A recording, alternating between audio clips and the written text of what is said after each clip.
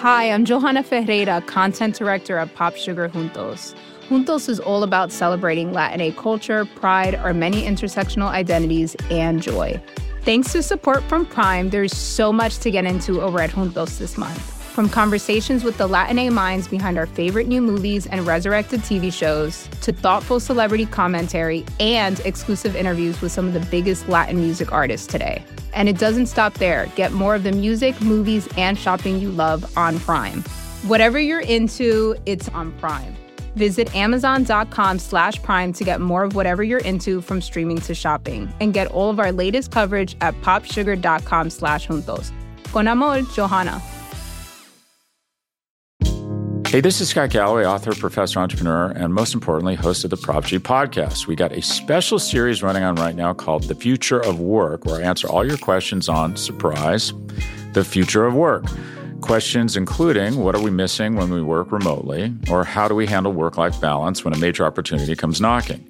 From the provocative to the technical, we're offering insights you won't want to miss. So tune in to The Future of Work, a Prop G Pod special sponsored by Canva. You can find it on the Prop G Pod wherever you get your podcasts.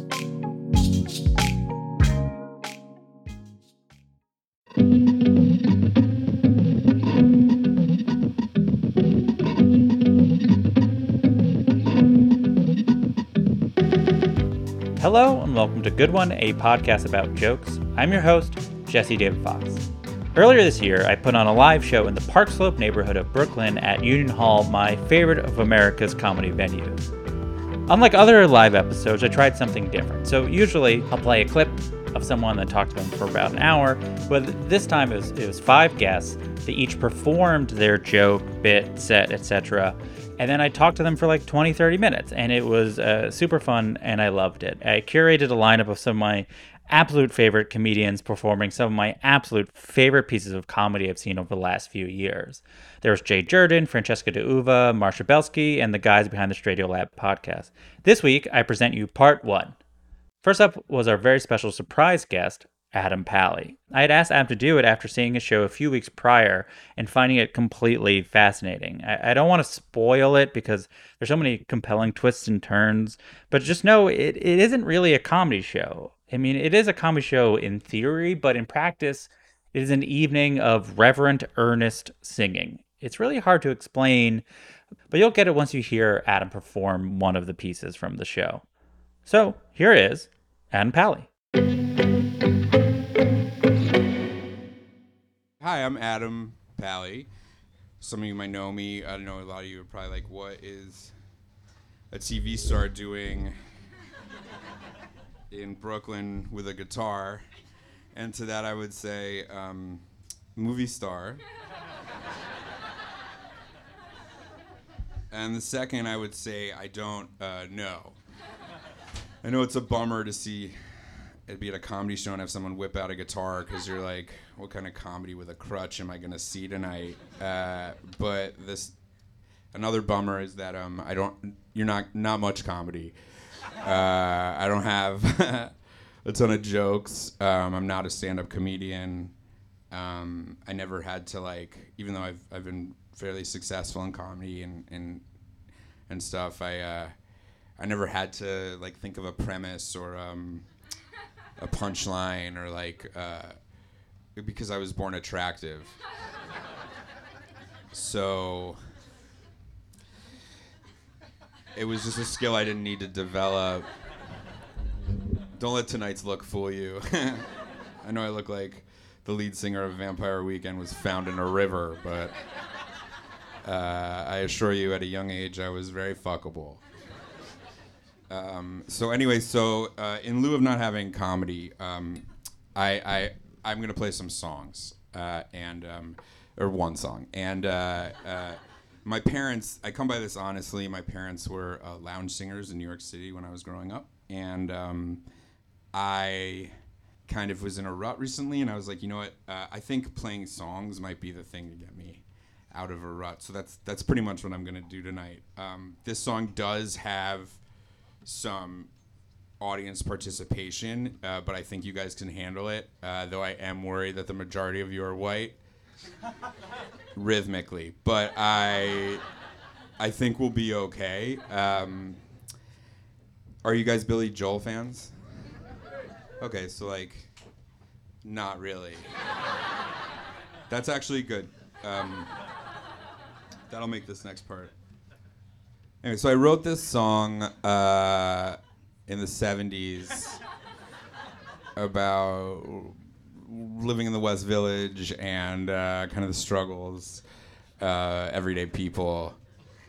I hope you like it. If you know it, sing along. You probably, I don't know if you're familiar with my catalog, but I definitely wrote this. And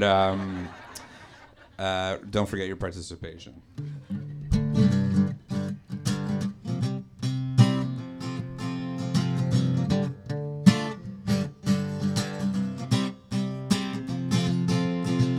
Anthony works in the grocery store, saving his pennies for someday.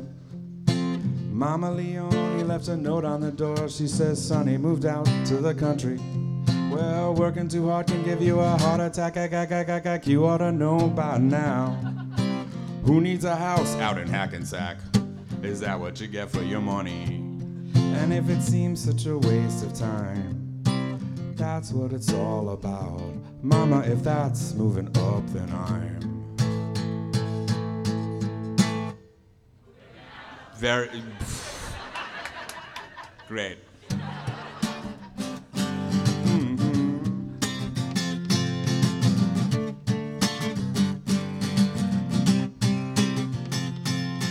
Sergeant O'Leary is walking the beat.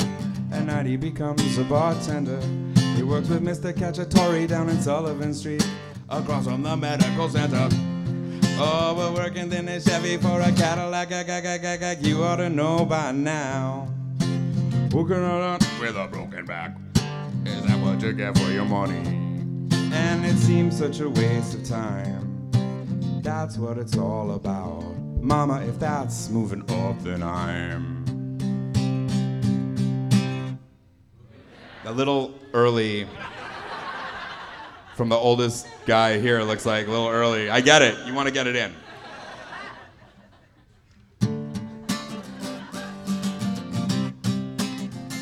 You guys have one more shot.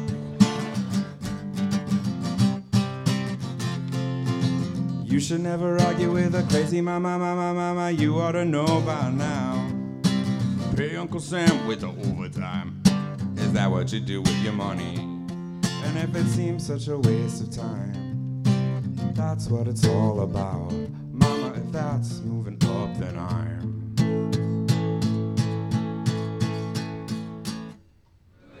Hey, I appreciate how you decided silence was best for me. Yeah, very good. We're gonna do it one more time because I feel like we should leave here all together united. I feel like that's the best thing for it. You gonna be alright? Alright, cool. You should never argue with a crazy mama. I am like shook. I mean, with the whiteness of the crowd. But I guess Billy Joel's in the pocket. You ought to know by now.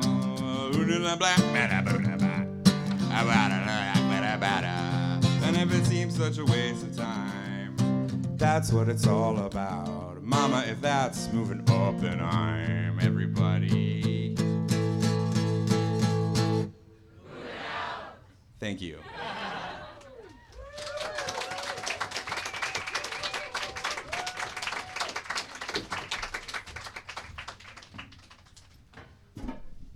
And Pally.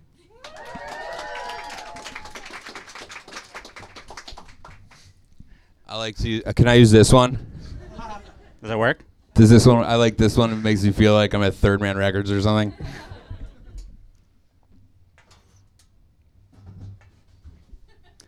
So, Adam. Yes. What does that song mean to you? Well, I grew up listening to a lot of Billy Joel. Listening to my dad play a lot of Billy Joel in places like the Empire Diner and Bemelman's or Elaine's and stuff. And so that was always a big crowd pleaser. And my dad would say he would do that before his break because people love to do the So like he would get a lot of tips when he'd do that song. And then he'd go on, and so like when it was done, he would stop. He'd be like, "'Cause I'm," and then everyone would go moving out. He'd be like, "All right, everybody, tip your waitress." And then he would go off stage and collect like a bunch of tips. So it was like his first act closer. So obviously this is an earnest song. This is a cover of a song you like. You played. There's no jokes in it. No jokes. So the whole thing is a joke, but yes, no joke. The piece is comedic as a whole. The piece, yes. yeah. I like to think of my career like that. Yeah. But I saw you recently at the Bell House, and you did a show that was made up of covers like this. Yeah, it's more of a concert than a comedy show. Where did the impetus to do that come from?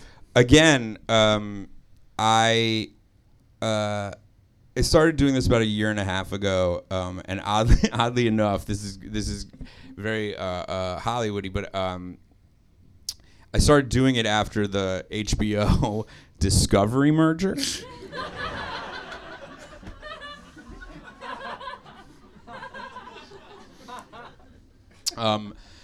That's like half a joke, but I was getting like a little worried that I like when I saw things being taken off the internet, and I don't have any of my work. Like it's all floating on demand, you know, or like on the cloud.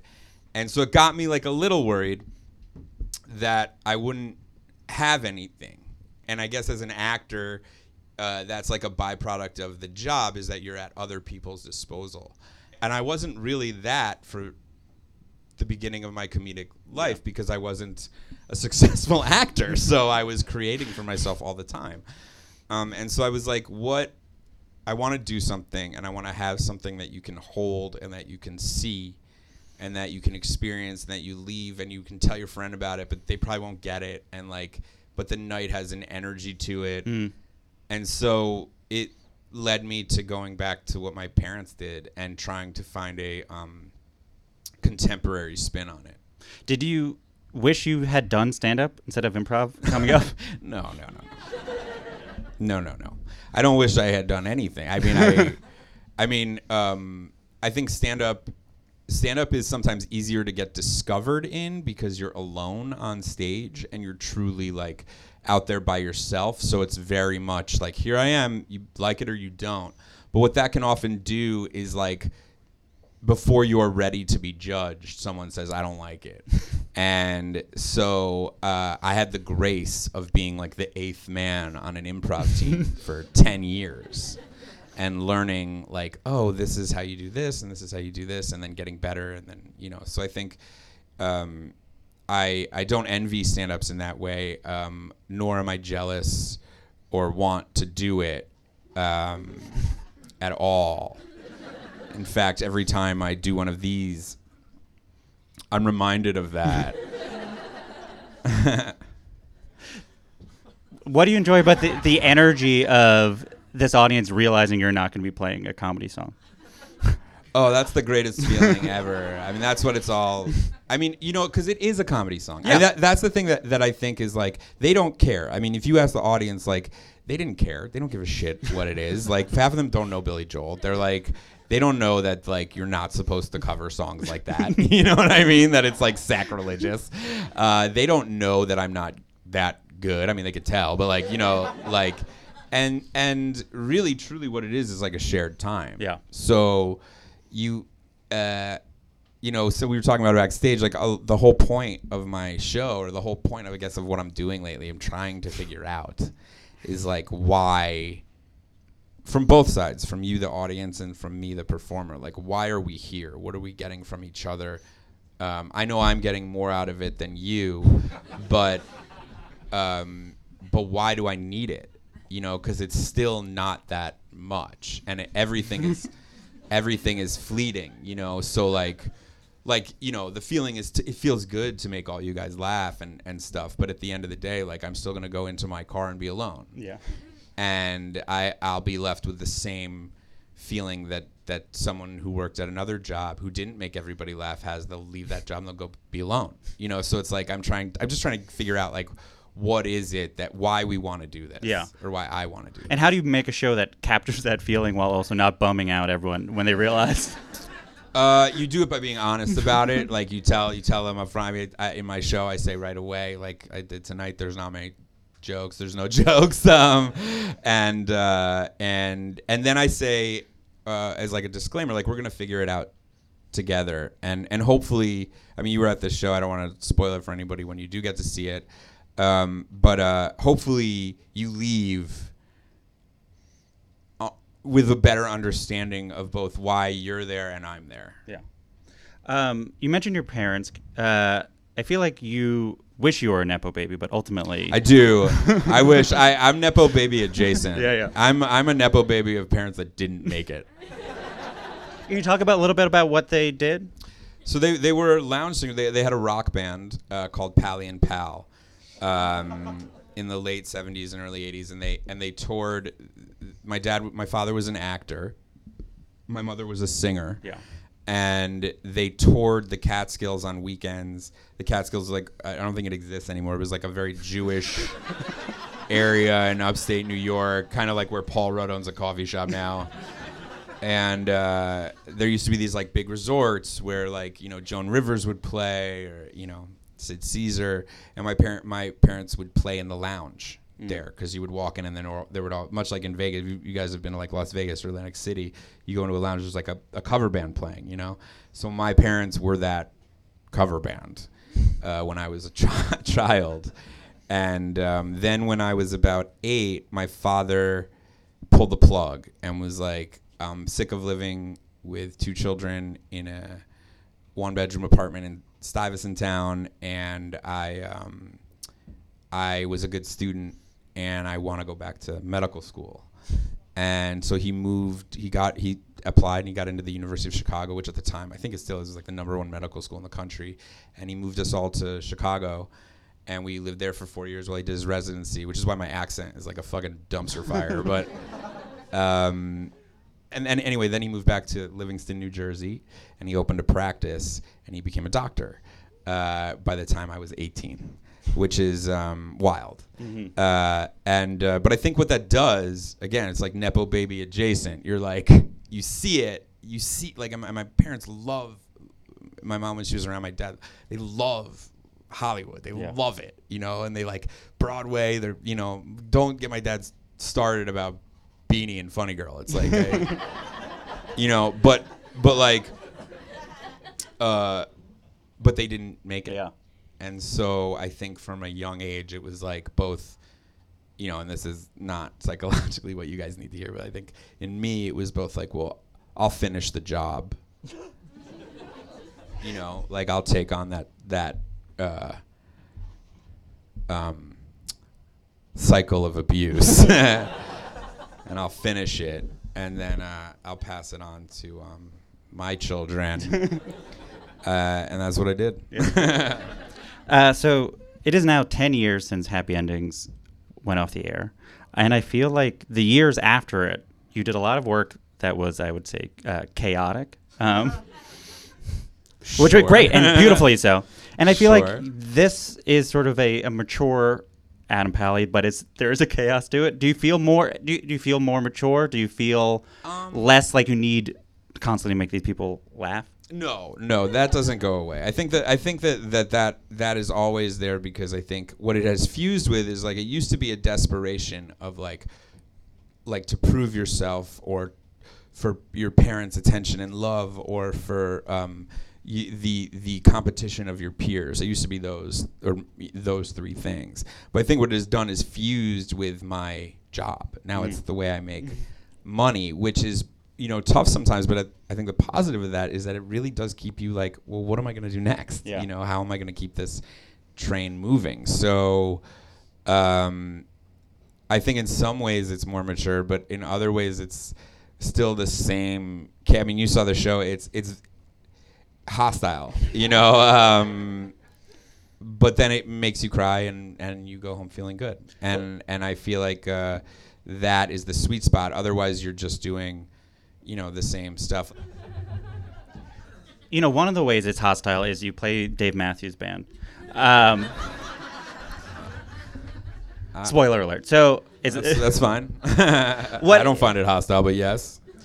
what does it mean to you to bring Dave Matthews into these spaces? Well, that first of all, let's not like idolize our spaces here in Brooklyn so much, which is part of the reason I play Dave Matthews. Is like, let's all take a look around. You know, yeah, you're in Park Slope right now, but you're no better than anybody that lives in like Fairview. You know, we're all the same, and that's why I like doing that Dave Matthews bit because you know, I grew up I'm a little older than probably a lot of you here, but like I grew up at a time where it was like, if you said you like Dave Matthews, you were basically saying like, oh yeah, I don't understand like the total concepts of humanity too. It's like, yeah, I like Dave Matthews as the first music I ever heard. You know, it's like there was a certain element of like, you simp, you know, you basic bitch, and I love Dave Matthews, and I think he's great, and I think most of the people that would like get on that soapbox about hating Dave Matthews have listened to like him scat or something and was like, yeah, I don't like that. It's like, okay, well, I mean, there's a reason that Pharrell asks him to play his festival every year. It's like, he's good. And I think sometimes people need to be like forced to, especially on the coasts, they need to be forced to like check themselves. And so me going out in the beginning and telling the audience I would never, ever do something like play a Dave Matthews cover for them, and then closing the show with a 16-minute Dave Matthews cover is like giving them their medicine. Yeah. What's the goal for the show? A movie, I think. I'm going to make a movie. I don't love like specials to me. They just don't like grab me that much because I get bored of just the straight up visual of it is like I start to lose it. But I do like movies, and I love concert movies, and I think there's a sweet spot somewhere between like Fish's Bittersweet Motel and Seinfeld's Comedian that I could fit right into. There's gonna be a sound effect. So for those familiar with the podcast ends with a segment called the Laughing Round. It's like a lightning round, but because it's a comedy podcast, it's a laughing round. We can't do all of the typical questions, so I'm going to run through them, and you could pick whichever one you would most like to answer. I'm confused. It'll make more sense. So, the questions. You can pick any one. Okay. Do you have a favorite joke, like a street joke? No. Great. Number 2, is there a joke you've seen a comedian do that you wish you could steal, that you wish you can tell it's yours? No. Great. Do you have a short story of an interaction with a legendary comedian, living or dead, you'd be willing to share with us? Yeah, I could do a short story about. Great. This is a story my kids love, and it's the first time I met Sandler, who is my god. I pray to him.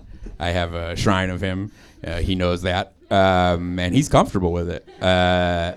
But I do love Adam. I think he's like the greatest, and he's my Michael Jordan. You know, like for real. Like, you know me as well. I saw him as a kid in concert probably 11 times, and I just love the man. I love him, and so the first time I met him, this is nice because it's also this other man I love's birthday today.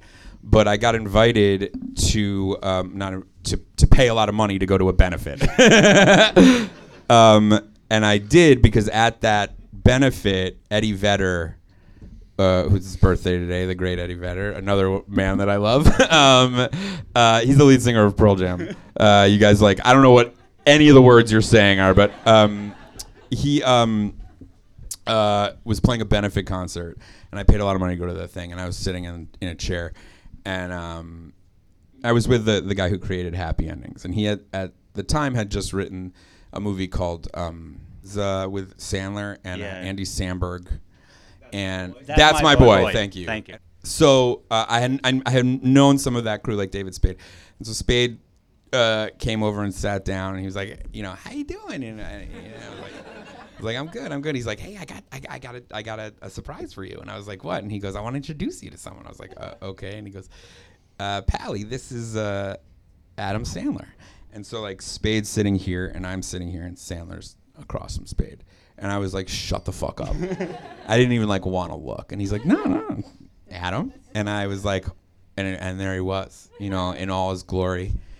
He's wearing like a golf polo and like pajama pants, like Zumba pajama pants. His arm was in a sling. And he goes, oh, hey, nice to meet you. You're on David's show, huh? And I was like, yes. And he's like, I love it. Me and my wife, we love it. And I was like, oh my God. And then he goes, you like Eddie? And I was like, I love Eddie, you know? And he's like, you a fan of mine? And I'm like, I'm sure Spade told you, like, you're my guy. And he goes, oh, then tonight's gotta be pretty cool for you. And I was like, yeah, it's amazing. And he goes, yeah. You want to know how it could get cooler? And I was like, how? And he goes, check this out. And he walks on stage, like just gets up and walks. And as he's doing that, Eddie Vedder's like, I'd like to close out tonight's set with a good friend of mine, good friend of yours, Mr. Adam Sandler. And then Sandler comes out, and the first chords of Baba O'Reilly start playing. And I'm like, oh, fuck. And he goes, this one's for my boy Pally. You know? And I was like, holy fucking shit. Best night of my life. Hands down. Yeah, that's amazing. And it was amazing. It was like greatest night. And then I got home and I had a text from Spade that said I owed him $9,000. Wait, do you want to play another song?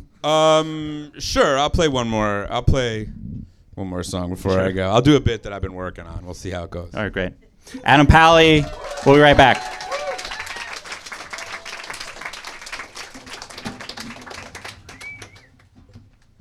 All right, so I've never done this bit live, but I've done it for friends. And they say, don't lead with it. So this is a new bit, but I think it'll get better.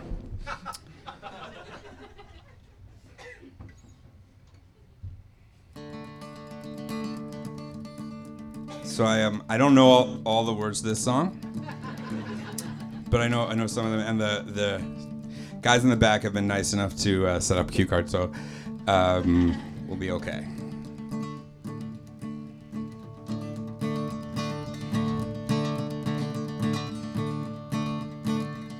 I want to run, I want to hide,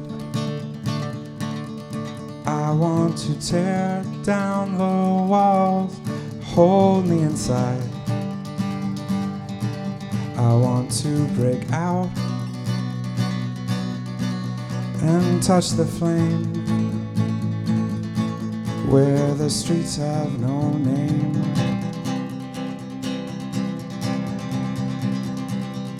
I want to feel sunlight on my face when the storm clouds disappear without a trace.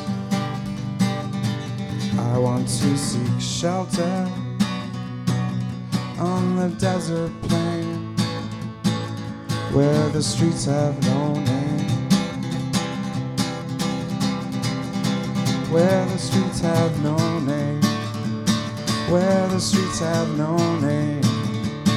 We're still building, burning our love, burning our love. And when I go there with you. It's all I can do.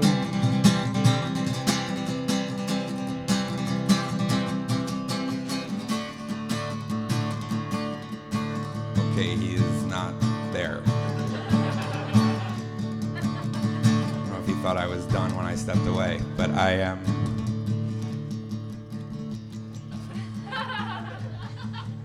Free Ireland. No bombs and no war.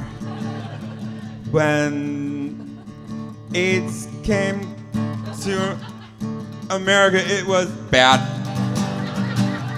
And then we fixed it. No, we didn't. Did we? I don't know. But it's better. And then the streets have no name.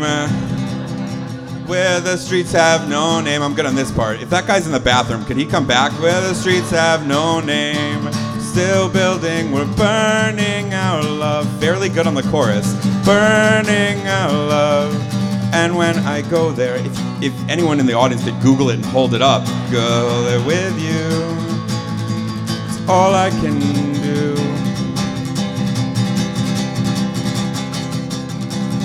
I wanna run. That's the first verse. And then come down. This is the worst possible time for this guy to go away. And check your iPhones. I don't know why. It's a nightmare. Where the streets have no name. Where the streets have no name. We're still building, we're burning our love. Burning our love. And when I go there with you. It's all I can do. Thank you.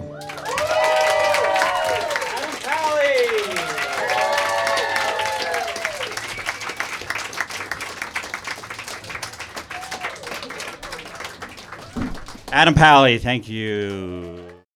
That was Adam Pally, and we're right back with our next guest, Jay Jurden.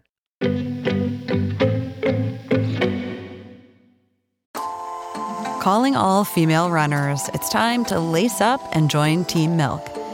Since the 2022 New York City Marathon, Team Milk has sponsored female marathon runners nationwide, providing support and shining a spotlight on their unique stories, perseverance, and drive to go the distance. Why milk? Dairy milk is an excellent nutritional add for both marathon training and recovery. Milk contains 13 essential nutrients, including high-quality protein, making it a crucial component of a training diet. Plus, it's one of the best beverages for hydration, even better than water. The same electrolytes that are added to many of your favorite sports drinks are found naturally in milk. And in 2024, Team Milk is taking the next step to empower female runners by launching the only women's marathon in the U.S. designed for and by women. Built to be accessible, empowering, and community building, the inaugural Every Woman's Marathon will take place in Savannah, Georgia on November 16, 2024. You can learn more and register for the marathon at everywomansmarathon.com.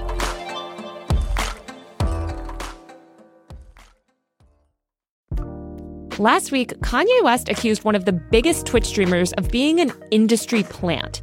It's an idea that comes up so often on platforms like TikTok and elsewhere. You see people who have blown up seemingly overnight, and the question is, who's behind them, right? That's what everyone wants to know. Tipping the scales and pulling the lever to make them seemingly the next it thing on the internet. This week on Power User, is it even possible to create an industry plant on the internet? And if so, how?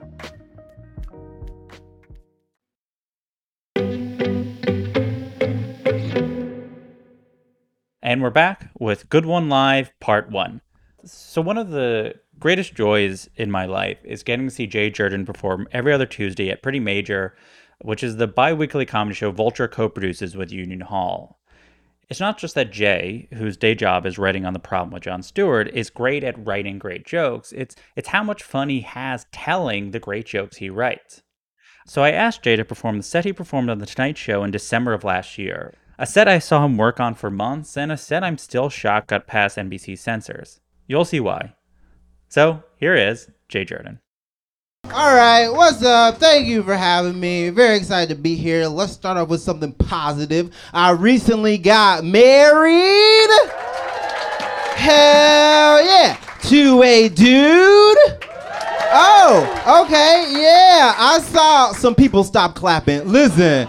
I love homophobia. It keeps me on my toes. Now, I know there are some old-fashioned people out there, some conservative people out there who believe marriage is strictly between a man, a woman, and eventually a much younger woman. A much younger woman who somehow got this administrative assistant position, even though she doesn't have any experience. All I'm saying is I don't think Tasha knows Excel. Anyway.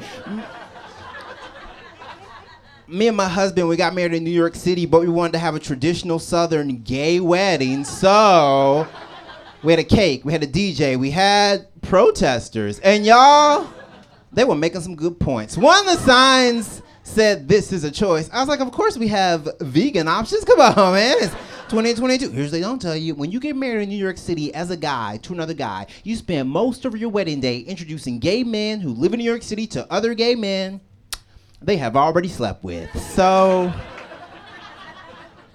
most of my wedding day, I was stuck saying stuff like, well, Benjamin, you know Todd. Michael, you know Todd. Shane, you know Todd. Wait a second, does everyone know Todd? And then my husband was like, Jay, do you know Todd? And I was like, ooh, I do. And then I had to remind him. I said, nah, baby, we know Todd. And he was like, oh, that's Todd? I didn't recognize him standing up. Surprised y'all let me get away with that one.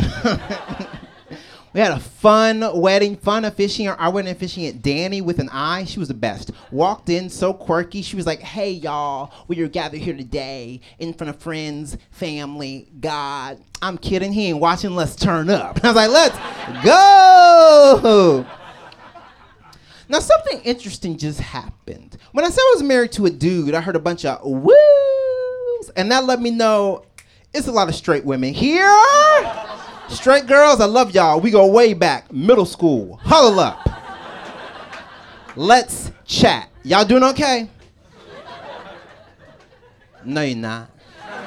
You're not doing okay, because if you're doing okay, you wouldn't be dating ugly dudes. What is the reasoning? Do you know that being straight doesn't have to be a dare?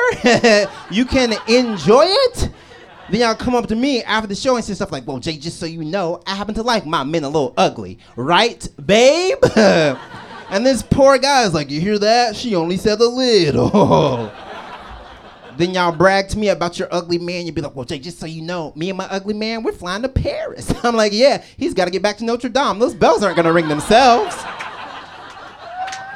Of course, I don't mean anyone here. Every straight guy here is a 10. If you don't believe me, I'll kiss you on the way out. But seriously, one of my friends, he's an old school comedian. What's the word for that? He's a misogynist. And he said, Jay, these women date these ugly men just so they can get their money. And I was like, yeah, I know ugly men have money. I've been on a boat before, right? There's a guy out there right now who's like, hey, wait a minute. I have a boat, and I'm not in any of the pictures. I'm not talking about you, baby. You are gorgeous. Now, do y'all seriously think that the ugly community is going to cancel me for that joke?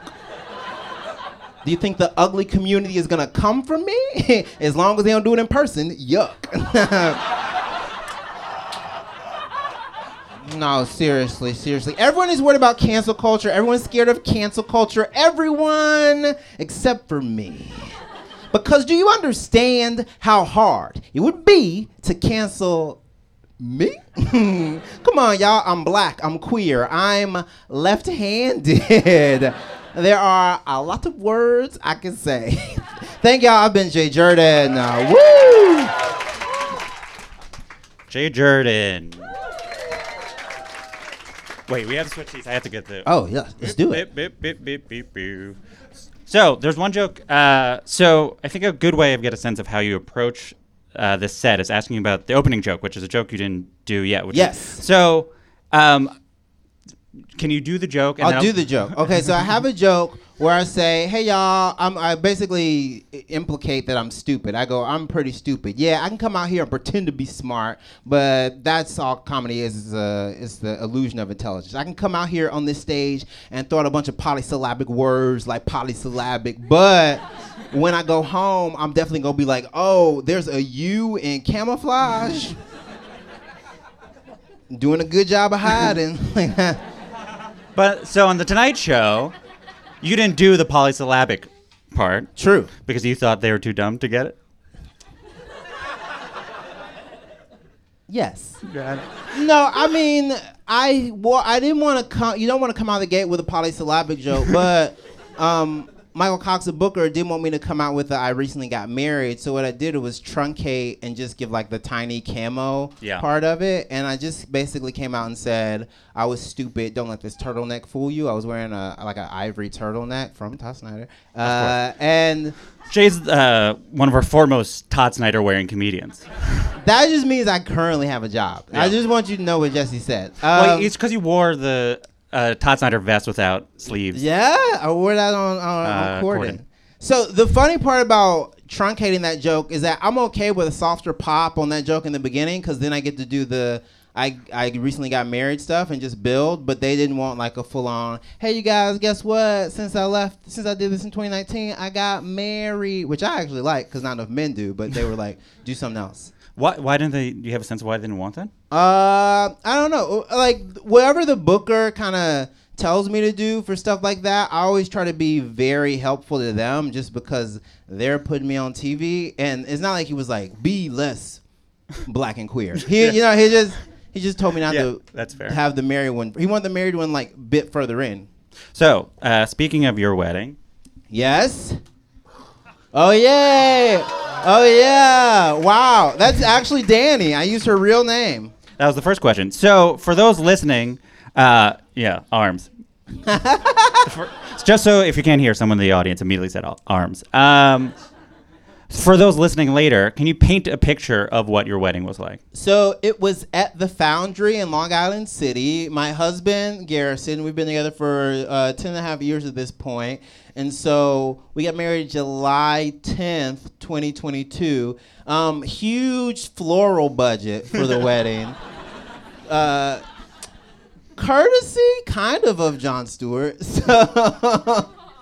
So we had a bunch of flowers. The pictures are like kind of the biggest floral piece. That was like where we actually had the ceremony. And this is our reception with this cake with a bunch of non-edible shit on top of it. And then there's a picture of us in front of the space where we actually said our vows at the end of the night after we danced. And we were both sleeveless, like bespoke suits. So it was really fun. As you said, you were together for 2.5 years, which was before gay marriage was legal nationally. What did you want from your wedding? Why did you want a wedding? I knew that I wanted a wedding when I could afford one and when my partner was adamant that he wanted one. I was never anti-wedding. I was never anti-marriage. I just would have to be with someone who was very pro those things. I'd be like, well, if this makes us a better couple, if this is a cool way to show how many people that we care about, that we love each other, very, very pro that. But I was never like I can't wait to get married girl. Yeah. On your wedding day, are you a comedian? Like, are you constantly being like, well, that's a funny way of fetishing? Here, you want something funny? Here, okay, so our vows, they're online somewhere. They're pretty good. They're pretty tight. Garrison started off his vows with Jay. I'm so happy to wake up every day with you in my corner of the bed. Boom! Like had like bangers out the gate. Like it was crisp, tight.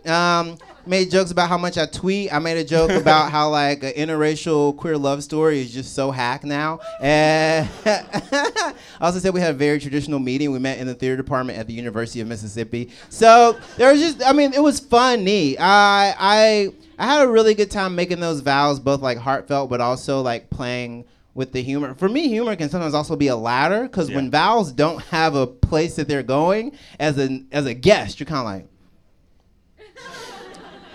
so you love each other. Yeah, that's okay. Nothing else? Were you thinking of jokes while having your wedding, or were you present in the moment? I was very present in the moment, only because I wanted everything to go well. We didn't have a single... The biggest dust up at my wedding was that someone, like, 2 jackets got swapped, and like one of them was a much nicer jacket than the other one at Kochek, and people noticed that kind of shit. My good friend from Chicago, he was like, Jay, I don't want to like be that guy, but my jacket was not Zara. And I was like, okay, all right, baby, we'll find your jacket. So when do you start looking back at that wedding and be like, this is a joke, I'm going to write about this, I'm going to write about this. This happened in July, and I saw Michael at the cellar. I think he was working on, this is when I become like a super comedy nerd. So, a comic was running their Tonight Show set. Michael saw me do some wedding jokes, and he was like, I don't have any of that. Bookers for late night shows are very selfish. If you promise that you're going to give them something that no one else has, they will bite on it. So if you can be like, oh, I'll give you my wedding jokes, he'll be like, okay, cool. Like, so you kind of like broker deals sometimes that way. So he was like, you want to do the show again? And I was like, is it this casual now?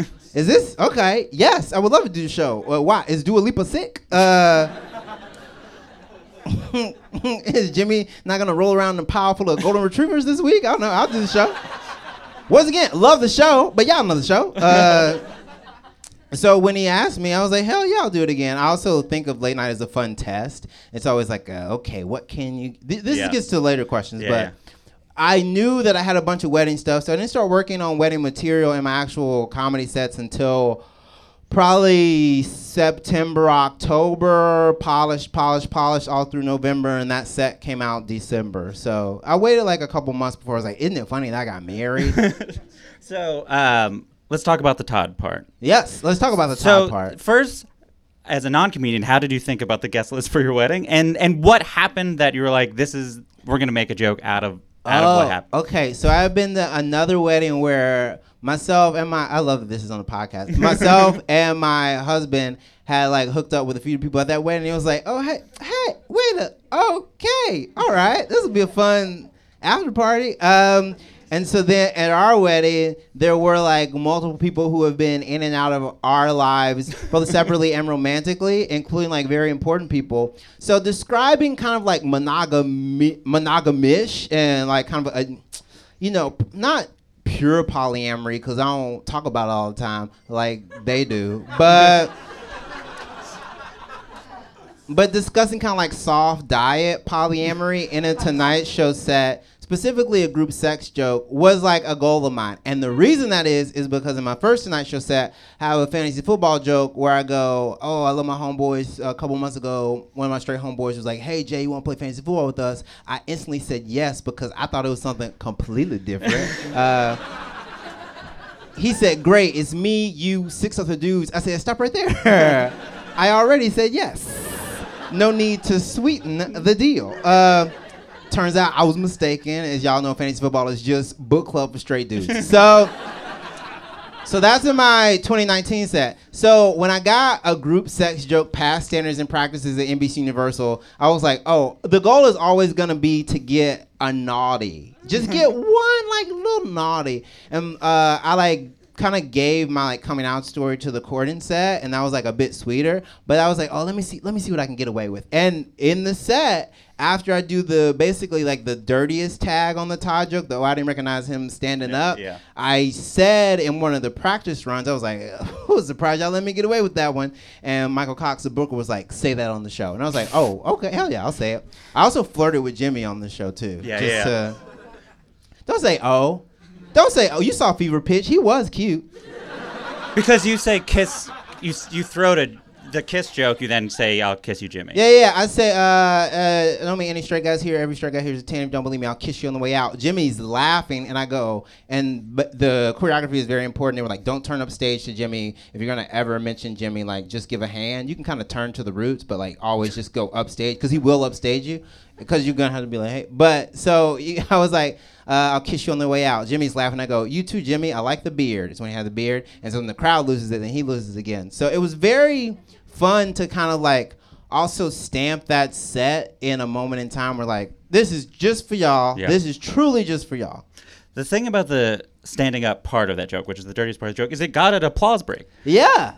It also got like a... Well, it was like that moment. Like, the joke was good. It crushes everyone. But like, what to do for that audience... Well, I think that every now and then I do like to shake flyover states up and be like, you're in New York, okay? You're going to be a little bad. Y'all want to be a little bad? Let's be a little bad. Yes, it is 6 o'clock and the sun is still out, but let's be a little naughty. I feel like we talked about it with Zach that Zach Zimmerman, who co-hosts Pretty Major, said he talked about how he witnessed you introduce your mom to your third. Yeah. And now that seems funny. These people laughed at just the premise. Why not make a joke out of it? Is that too much? To me, that gets into like so many specifics. If like you have like a kind of fun, silly rotating door policy, Todd becomes this ephemeral character. But when you say, "Oh, I have another person in my life who I love and care about," that's not my partner, but like romantically, sexually, emotionally, that person has a stake and a big part of my life as well. When you start to do that kind of shit, people, you see what happens? Yeah. They're listening. They want to know about it. No, people start doing calculations. Yeah.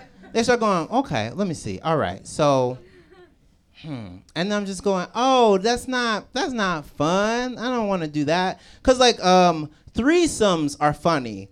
Thruples are like, what's going on? It's true.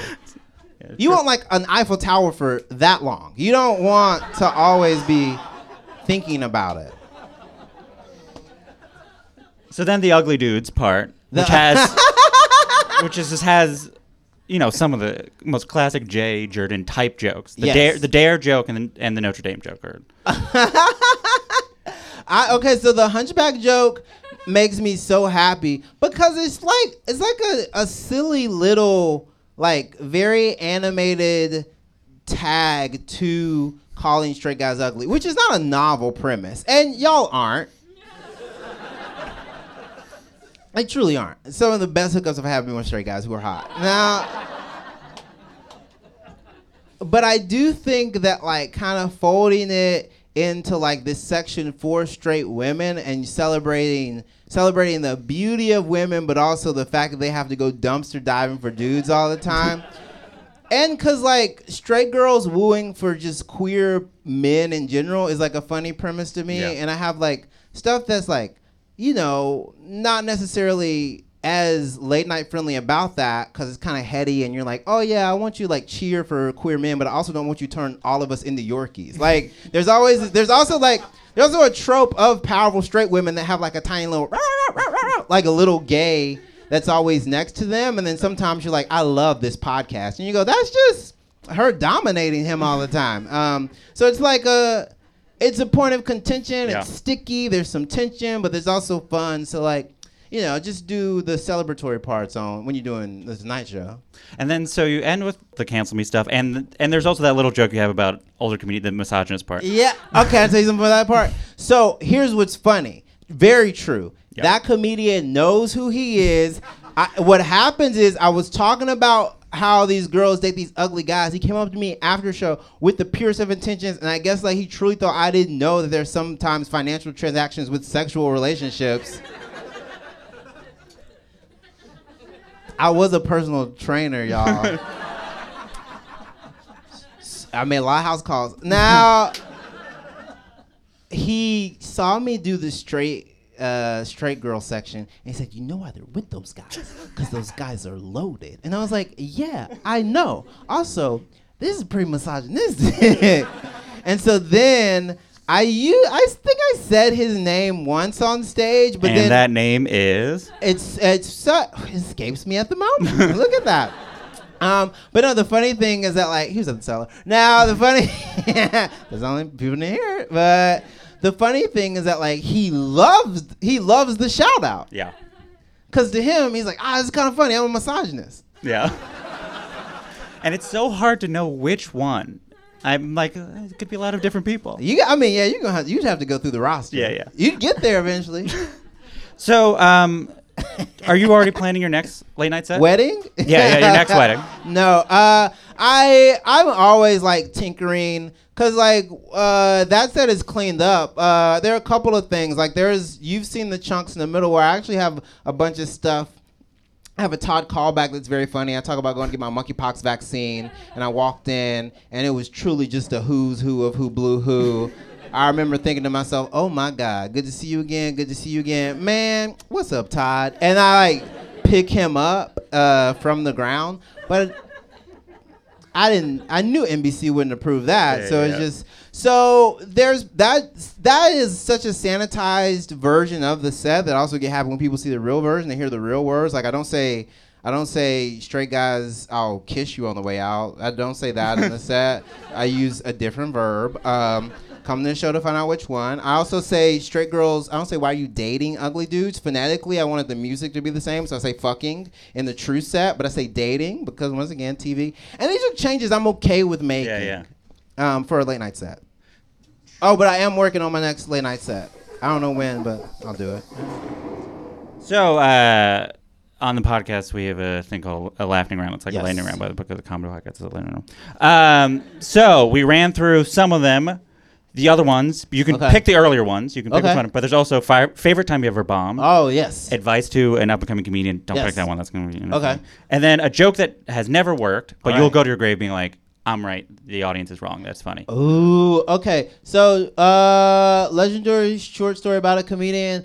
For just thematically, this is a fun through line. So the first time I did Tonight Show, you know who was on the Tonight Show with me as a surprise guest because they didn't know if they're going to be able to tape with him to promote Uncut Gems. Adam Sandler. Adam Sandler saw my first Tonight Show set. And that was crazy because Jimmy was going to be at the University of Texas next week. So Adam did his couch sit and some of his promo for Uncut Gems with Jimmy that day after my set. So he saw my set. Here's the other crazy part. Adam's there. Jimmy's there. Tim Meadows is upstairs doing Seth Meyers' show. So you know who comes down? If those four people are there, you know who comes down from the top floor of 30 Rock? Lauren comes down.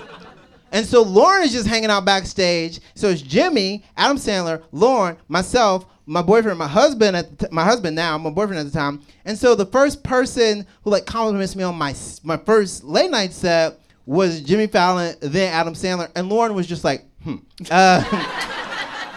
which honestly, a lot of people never even get that. So happy. And the funniest thing is that so I was talking to Jimmy, and then Garrison, my husband, for some reason he hugged Adam Sandler. So I was like, Garrison, I love the Water Boy, but I didn't hug him.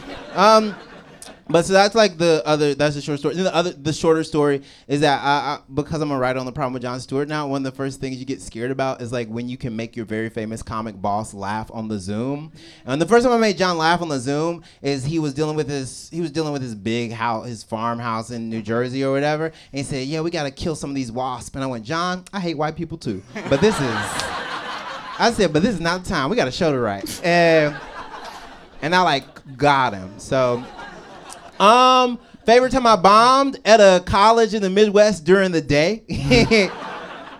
An hour in the daytime. No, I was doomed. Jesse, that is when bombing for an hour, bombing for 30 minutes, bombing for 10 minutes, you get over that shit. When you have to just claw through an hour in the daytime in the Midwest and then drive back to your hotel, it is life-changing. That's why I never get scared. Yeah. Jay Jurden. Thank you.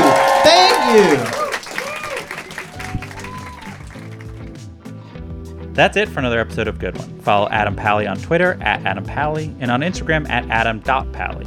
Follow Jay on social media @JJurden. Good One is produced by myself, Jelani Carter, and Camila Salazar. Gavin Shrikishan did our theme song. Write a review and rate the show on Apple Podcasts, 5 stars please. Email any comments, questions, or laughing around suggestions to goodonepodcast@gmail.com or tweet us @goodonepodcast. I'm Jesse David Fox, and you can follow me @Jesse David Fox. Please pre-order my book, Comedy Book, wherever books are sold. Good One is a production of Vulture and the Vox Media Podcast Network.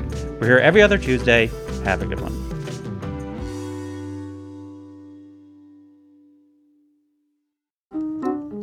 Welcome to Good One. Show about talking them jokes, son. Hey, Good One. It's a good one. Why do you run? Why does anyone? I always thought that runners loved running, and that's not the case. Most runners hate running, but they choose to do it. In the new docuseries Running Sucks, brought to you by Team Milk, Abby Ayers learns why women runners everywhere are driven to go the distance. It really is about taking my power back and proving myself wrong. Team Milk is about fueling women's performance and helping them along their marathon journeys. You can sign up now for the inaugural Every Woman's Marathon taking place in Savannah, Georgia on November 16th, 2024. Learn more and register at everywomansmarathon.com.